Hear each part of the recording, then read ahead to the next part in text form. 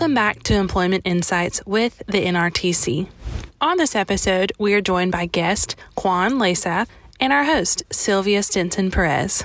Continue listening to hear about Quan's employment journey and how he gained professional development through volunteering for tasks and his journey on becoming a mentor for others. Welcome, Quan. I am so excited to have you with us today. Quan and I have known each other for about 5 years, and we were participating in a business training program together. And I was so impressed with Quan. And so I've been able to watch his career over the past 5 or so years. And I just thought he would be an ideal guest for us to have on. So welcome, Quan. Well, thank you so much. It's a pleasure being on. And I'd like to say that I was very impressed with you in the BMT program, business management training program. Therefore, I asked during that program for you to be my mentor. And yeah. So thank you so much for thinking about me. Well, I can tell you and everyone, Quan, that I've learned as much from you as you possibly could have learned from me. So let's start with you sharing a little bit about your vision loss journey. So, yes, absolutely. So my eye condition, I have macular degeneration. And what that is when your central vision deteriorates very quickly. And over time, your peripheral vision deteriorates very slowly, but over time it does deteriorate. And to illustrate that, as a child, I was able to read regular print.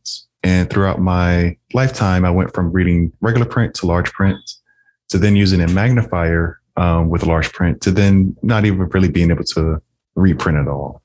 Mm-hmm. But I still have some peripheral vision left. Okay. Yeah. And I'm sure that's pretty helpful for getting around too. So, yes. So Quan, tell us about your work journey. You've had quite a few interesting jobs, and so share that with us. Okay. Well, I started out in the banking sector, in the private sector, as a loan servicing specialist. Eventually I moved up to being the team lead for that team. I ended my career in the private sector as a underwriter assistant. The reason I left the private sector is because I was facing a accessibility barrier. Our division was incorporating a new platform that wasn't accessible. So from there, I moved on to work for the National Industries for the Blind, a central not-for-profit up in Alexandria, Virginia. While there, I worked as a price analyst. Eventually, I was promoted to a operations support manager. And then I was promoted again to a base supply center program manager. And then I thought about having this great idea of exploring something totally different, something totally new, out of my wheelhouse. So I applied, and I got the opportunity to be a business development manager in a startup company, which is totally different from my previous experience. It was very exciting, very stressful, but I had a lot of fun, learned a lot of things. But eventually it was time to have a more stable work-life balance. And I moved on to being a contract manager at a not-for-profit that employs people who are blind and visually impaired. So that's where I'm at now. Great. Well, that is exciting, Quan. And you have had a journey. And so, as we mentioned, I met you through a formal business training program, a leadership program.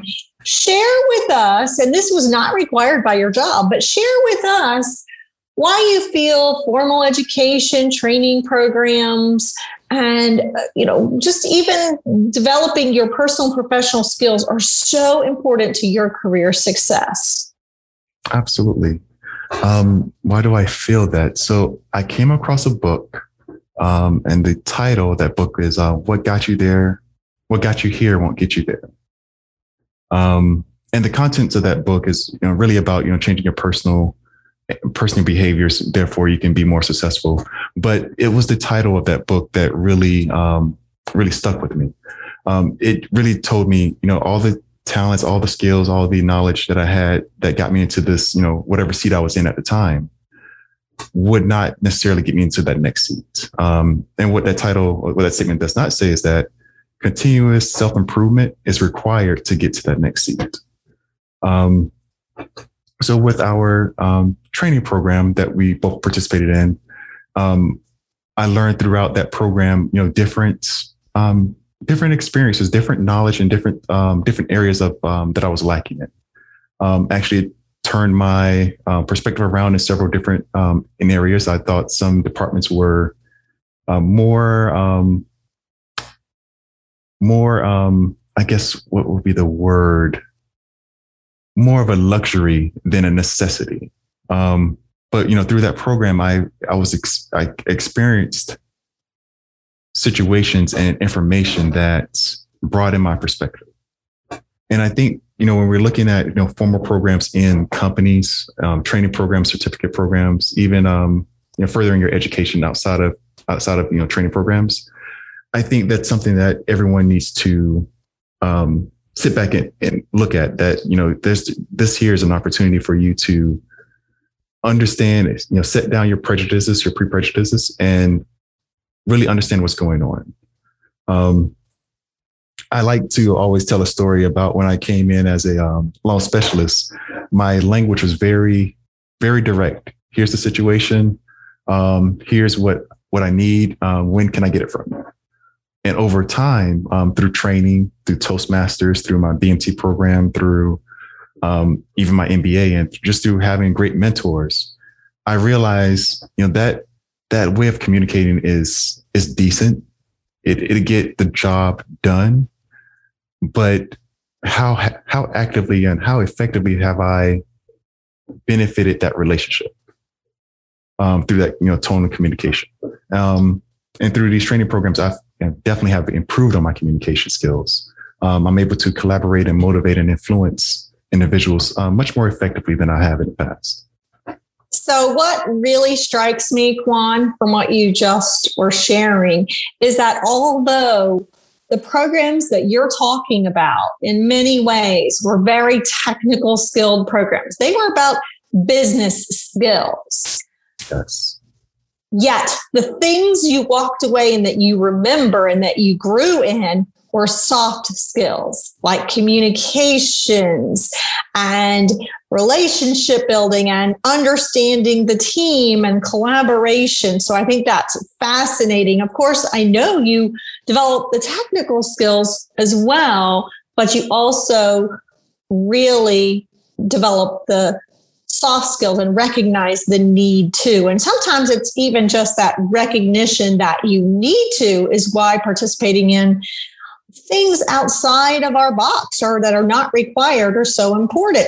I found this quote from this guy, Gregory Wade, and it says, every single opportunity we're presented with gives us an opportunity to learn, to grow, and to be inspired, and to share that with others. And I think that really exemplifies what you're saying there. Thank you. That's an amazing quote. So you have stepped up to take on new roles. You volunteered for projects. And something that I think, having been, in a career for a while, is that in the beginning, and I know that I've talked to you about this, in the beginning, you have to say yes to a lot of projects. And that is how you get a lot of skills. You go to other departments and you say, I want to learn, I want to grow my skills, I want to experience what this other part of the team does. So share with us a little bit about that, because I think that is so critical, is that sometimes we get stuck in, well, I'm just going to stay over here in my little cubicle and do my job and not going to float out there. And truly successful people have gone past those boundaries and they've taken on other responsibilities. And I will say that the more experience you have, the less you have to do that. But in the beginning, you have to do that a lot. And then you can be a lot more choosy as time goes by. And I'm not saying not to be choosy about taking on other responsibilities, but you will definitely have to say yes a lot more. So tell us your perspective on that, Quan. Yes, I absolutely agree with that philosophy, and thank you so much for teaching me that philosophy. What happens that a lot of times is that you, as a newbie to the career, you come in and you say, "Well, this is my job duties," and you want to master. You want to do the best job you can because you don't want to be exited. You don't want to have that pink slip on your desk, right? But what happens is that you're siloed. You don't understand what comes before your process, and you don't understand what comes after your process. You don't understand, how your work impacts others.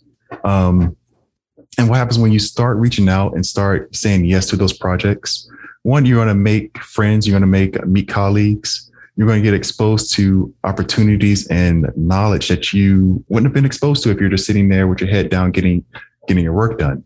And what that ultimately does is makes you more valuable in your position as an individual. So now that you know what division A, B, and C does and how your division affects that, you're more knowledgeable when it comes to if you need to improve your process. If there's a gap out there and you can see a solution for it, well, if I do A at this point in the process, then y'all don't even have to worry about that. It's taken care of, upstream. That is so important. Additionally, when it comes to networking and it comes to building your circle of friends and your circle of colleagues, find those individuals in different departments that you can reach out to and, tap them as a source. Actually, before this podcast here, I called one of my previous colleagues in another department. And I said, hey, I just had a rough hour and 15-minute call. Want to bounce this off you. And if you can provide any other insight into what am I experiencing, let me know. And, lo and behold, 3 years ago, he was dealing with the same situation, same department, just a different person in that department. And he provided guidance on where he, went right at, where he failed at, and, suggestions for me to, help me move forward. He asked me some questions and some favors, and I said, hey, this is where I'm at with his favors. And he's like, hey, whenever you can, deliver for me, I would truly appreciate it because I need it over here. So that is so important to say yes at the beginning. I fully agree. That's awesome. So let's switch our gears a little bit to mentors because, you might not have recognized that as a mentor moment, but that was such a mentor moment. And we can have formal mentors who are people who we have an arrangement with that you maybe meet with on a regular basis, or your company might have a mentor program where they assign someone to you. But more often is that we have these amazing people who are those informal mentors, those people that are go-to people who we know maybe they've had a similar experience, or they're just trusted people who we can get some guidance from. And a mentor doesn't tell you what to do. We know that. But I found this awesome quote from Denzel Washington. Show me a successful individual, and I'll show you someone who had real positive influences in his or her life. I don't care what you do for a living. If you do it well, I'm sure there was someone cheering you on or showing you the way, a mentor. So, Quan, you've sought out mentors in your life. How do you find mentors, use mentors effectively? And what positive impact have mentors had in your career and in your life? So, how do you find them? How do you effectively use them? And then what's been that positive impact for you? Wow. I would not be where I'm at today without the people who've taken the time to pour their wisdom into me. I'm a hard worker. I'm a go-getter, but I wouldn't be where I'm at today without my mentors. How do I go about seeking out mentors? Well, I do a lot of self-reflection. I realize and identify opportunities for growth for myself. And I seek that out in other individuals. If I see person A that's, great at, collaborating, I'm going to reach out to that person and say, hey, this is my career goal. This is where I want to be. I see that, collaborating is huge for, this, position.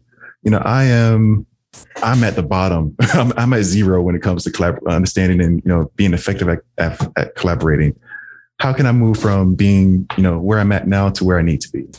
And that person's typically, willing to just pour, their experiences and their thoughts and even their, if they see roadblocks, hey, you're going to run into, this roadblock, and this is a suggestion on how you handle it. I'm not going to tell you how to handle it, but here's a suggestion on how to get around this roadblock.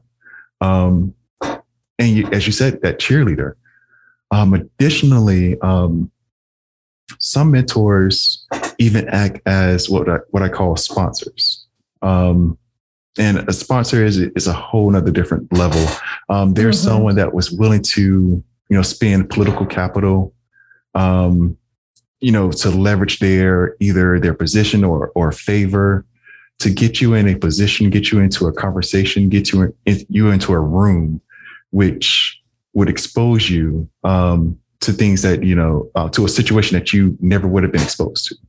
And those individuals I give, I'm really thankful for my mentors, and I'm, totally gracious and thankful for my sponsors that's my mentors also. That's awesome. So another good quote, a mentor is a brain to pick, an ear to listen, and a push in the right direction. Absolutely. And that was a John C. Crosby quote, but I love that because it's so true. Is sometimes a mentor just gives you that push you need. Yeah. And the mentor is able to hold you accountable. Yeah. So Benjamin Disraeli said, the greatest good you can do for another is not to just share your riches, but to reveal to another person his own. So helping people see their capabilities, their talents, because a lot of times we underestimate our own abilities and, our own potential in many ways. And so someone to line up behind you and say, you can do this is so important. But then to also say, how can I help you achieve this? So, Quan, what are the blindness skills that have helped you in your career journey? What's really important? What are some really important skills that someone has to have? Wow. Let's see here. I will start off with the first blindness skill I obtained was mobility, the ability to walk by myself, get from point A to point B. The ability to think on my feet and be flexible. Like if I run into a situation where they have road construction, I'm able to, reroute myself and in a safe way, of course, but, still get to that location on time. That is major when you're, talking to someone in an interview space and they're asking you, okay, well, not to be a jerk or anything, but how are you going to get to work when I hire you? And if you're able to say, hey, well, look, I'm going to walk out my door. I'm going to walk to the bus stop. I'm going to get on the 7:15 bus stop, and I'm going to ride that bus until I get to, whatever stop. And then what I'm going to do after that, I'm going to get off. I'm going to cross the road, walk 3 blocks. I'm going to take a left, and I'm going to walk into the office. And I'm going to make my way to my desk. I mean, when you say that with confidence, that changes the whole game. I mean, because many of the hiring managers have not met a blind person before. So their understanding of a person's capability is lacking. It's lacking in the sense of they're just not informed, right? Yeah. The second skill I would say is the technical skills. So I'm a JAWS user, and as when I came into using JAWS, a lot of things were accessible. When I got my first job in the banking industry, everything was accessible, right? When I was pushing to move into that team lead space, into that assistant underwriter space, 50 to 70% of things were not accessible from the jump. But, through my JAWS knowledge, through, understanding other tools that are out there for my use, I was able to adapt and make those things, make that job or make that experience successful for myself. Mm-hmm. Mm-hmm. Great. So my next question is about the soft skills. And you just mentioned a couple, being a problem solver, being confident. So share with us the soft skills that are so critical for success. Definitely, I would say problem solving, being able to advocate. So that kind of goes with that communication skills, because you have to communicate to the right audience, to the right audience in the right tone. Yes, you can vent to your friends about accessibility, but let's go with the solution when you you're presenting your boss with accessibility issue, right? Additionally, things that have made me successful, I would say, listening for what's being said and what is not being said. And I follow that up with asking good questions and, of course, doing my own research. Well, I'm going to say that I like that you mentioned explaining with confidence how you were going to do something, how you were going to get to work, how you were going to use technology. And I think that's part of self-advocacy, is being able to say it with confidence. And you said that makes all the difference. And I think that's so true. Yes, it is. Same with confidence. It's something that you pick up in Toastmasters, something that you pick up just observing life. Somebody can say the sky is red, and that means nothing to a blind person, right? But if they say it enough with confidence, people around them are looking like, okay, what part of the sky is red they're talking about there? Obviously, he sees it, and I'm not seeing it. Let me check my glasses here. And this person could be totally wrong. But they're saying it with confidence. Therefore, they're influencing others around them to believe that he's seeing red. Yeah. And to just, go with that is that when you say, I can do this job, I know 100% I can, and here's how I'm going to do it. Here's how I'm going to get here. Here's how I'm going to do the job. It speaks volumes. It truly does. Correct. So, Quan, can you provide just one major insight that you would give to someone who's, coming into a career, making a career transition, maybe because they've experienced vision loss, just something that you think is so important for people to really understand that are new to blindness or just new to a job that can really help them? And if I can give two pieces of advice. You can give two. Okay. So there's in that area, that space where you're looking at applying for jobs or getting that first job, or you're in that gap between two careers, right? My advice is perseverance, because you're going to hear and receive a lot of no's. And, eventually, that may start wearing you down, but just remind yourself you're looking for that one yes. And that's all you really need. You need that one person, that one organization that says, all right, let's do it. Let's go after it. We'll figure it out on our way. Let's make this work. So for those individuals in that gap year, I would say just be persistent there. For those individuals who are entering their career, or they are entering a new career from the gap year, I would say for those individuals, practice continuous self-improvement.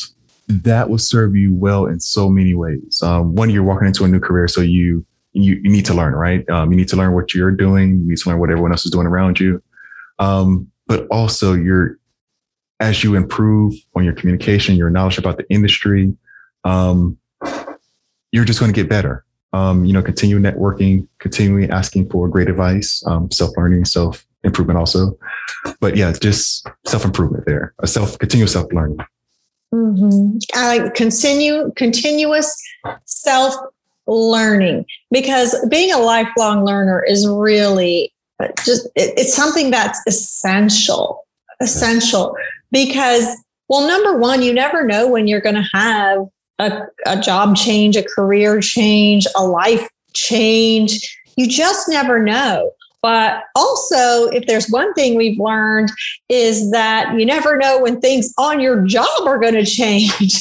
So, just always being working on skills. So one thing that occurs to me that as you were talking is that, someone who's maybe new to vision loss or, learning the skills, they might go through a lot of technology training, go through orientation and mobility skills training, even do independent living skills training. And then they go home and they don't have a job yet. Yeah, they don't continue to work on those skills. And if we don't use those skills, they get rusty. So you've got to get out, even if you have really, quote, nowhere to go. Well, You need to go out and volunteer. You need to just go out and walk the neighborhood, take the bus, use the paratransit, use the rideshare, whatever it is you're going to use to get to work eventually. You need to go out there and practice using that. Take that as an opportunity to practice and build those skills. And it takes years to become a really good traveler, a really good cane user, et cetera. So that's an opportunity to practice. Practice those technology skills. Get on there, write resumes, get on the internet, look for jobs. Don't wait for someone else to do that for you. Make sure you're working on building those skills. Because I find the more I use the computer, the more problems happen. So the more I have to be a problem solver. It's so annoying, but it's so true. But if I just let it sit, which one day when I retire, I literally am like, I don't want to see a computer again when I retire. but it's so true that the more we use it, the better you become a problem solver in the technology world. So, but if you're not using it, the same with your independent living skills. If you want to be a safe cook, you've got to actually cook. So practicing all of those skills, even if you, quote, don't think you need them at the moment, you do, because you need to build them. Yeah. So important. I love that persistence and lifelong learning. And great insights. You want to add one more? Okay. Well, you brought it up when you used the word opportunity and volunteering. That's so important because you're able to utilize those skills in the volunteering. You're able to keep sharpening your tool set, right? And I would tell you this: nobody voluntarily turn down free labor. Even if they had, no understanding about, what a blind person can do. If you walk up to them and say, hey, I will start doing this, research for you for free. I will start typing your memos up for you for free. Just give me an opportunity. Yeah, you're going to get somebody that says, absolutely, let's try. Let's see if this works. So yeah, I just wanted to kind of mention that. And, so Quan, something I'll say about that is sometimes, I've heard people say in my many years in this field, well, I'm not going to work for free. Well, you know what? That is technically, you're not getting a paycheck, but you're getting a lot of experience. Yes. And, truly successful people often volunteer outside of even their career. And I know you and I both volunteer. We have successful careers, but we also volunteer. And my volunteer work has nothing to do with what I do for a job. Nothing to do with it. And it is actually hard work labor. Right. But I am learning stuff there. I'm networking, I'm socializing, it's just a good thing to do. So don't think of it as, quote, free labor. Think of it as an opportunity to learn, to grow, to network, because you just never know. This has been a fantastic conversation. So I'm going to ask you one more question. Okay. What is one quote, life motto, saying that you live by? Like, this is like who I am. It drives me. Zig Ziglar said something to the fact, and I'll probably totally mess it up, right? That's okay. Something to the fact that success Success only comes when preparation meets opportunity. I think that's what it was. And, I break that down on so many different levels, but, that preparation piece there, that continuous learning, that equates to continuous learning for myself. And then opportunity. I mean, yes, a beautiful opportunity can come up, but if you're not prepared for it, then it's just going to pass you by. So yeah, I live by that quote. Just always continue improving, preparing for opportunities that may come that I expect to come. And then, if something out of the blue comes up, then, hey, if I'm prepared for it, then I'm going to go after it.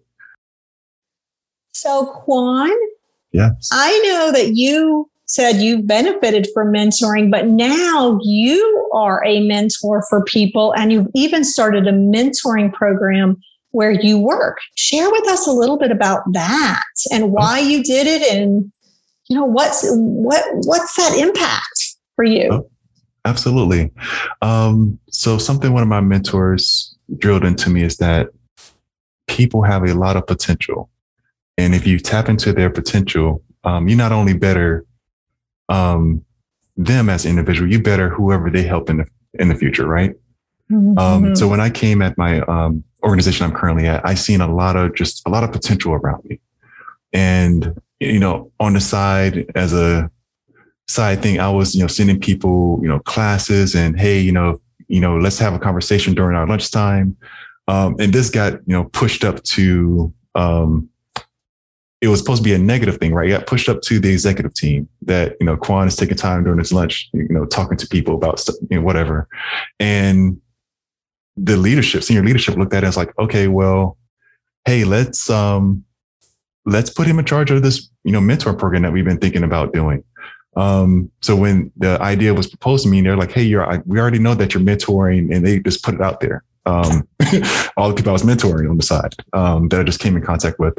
And they're like, how about let's, do a formal mentoring program. So earlier this year, I got a team together and we designed a formal mentoring program. And during the summer, we actually kicked it off. So we had 10 mentors, 10 mentees, some that we went out and recruited some mentors, and then we went out and recruited some mentees, because just with our communication, our structure, we wanted to make sure that individuals who would benefit from this, type of structured program will actually, apply for the program. So we set it up, we connected them, we set up a structure in which we designed a framework, not a curriculum in which to control their interactions, but a framework in which they could benefit from their interactions. And we wanted to start off with a 12-month program, but we said, hey, we'll start off with a 6-month program, only to understand what we did correctly and what we did well, and then take a lot of feedback from the experience, and then improve on that. And then for our next session, we'll push a 9 to 12-month program out there. But it's been an excellent experience building on a program, and then also kind of managing the program now. It has not taken away from my mentoring responsibilities. Still during my lunchtime, still call, check on my mentees, see how they're doing, see what the environment's like. Just listening to their tone, checking to see if they're feeling nervous, feeling tired. So I give that word of encouragement. Some other mentees I have to encourage and hold them accountable for not moving forward in their goals and their professional development, because sometimes we all need that push, and that sense of somebody's watching me, and somebody's watching me that cares about my future. So they're only asking me to do this and asking me to do what I said I was going to do because they know it benefits myself, right? So it involves all that. And I really do appreciate the time that I have to participate in it as a mentor, and also as, creating this program to help other people get mentored. And beyond the benefit to others and to you personally, you've had a career, advantage as well, because management recognized and acted on that. And you never know where that is going to lead. Yes. Great job. Thank you. That's brilliant. Brilliant, Quan. And I know that to be so true about you. I value you as a friend. And just so thank you so much for being here. So I'm going to leave with this great quote that I have loved being a mentor for you. But as I said, I have learned as much from you as you could have possibly learned from me. But I love this Whoopi Goldberg quote. And I mean, I've known this one for a little while. We're here for a reason. I believe a bit of the reason is to throw little torches out to lead people through the dark. And that, to me, that represents mentoring. And so thank you so much for being here and sharing your brilliant insights and your journey with us. Absolutely. You are fantastic. Thank you so much for having me.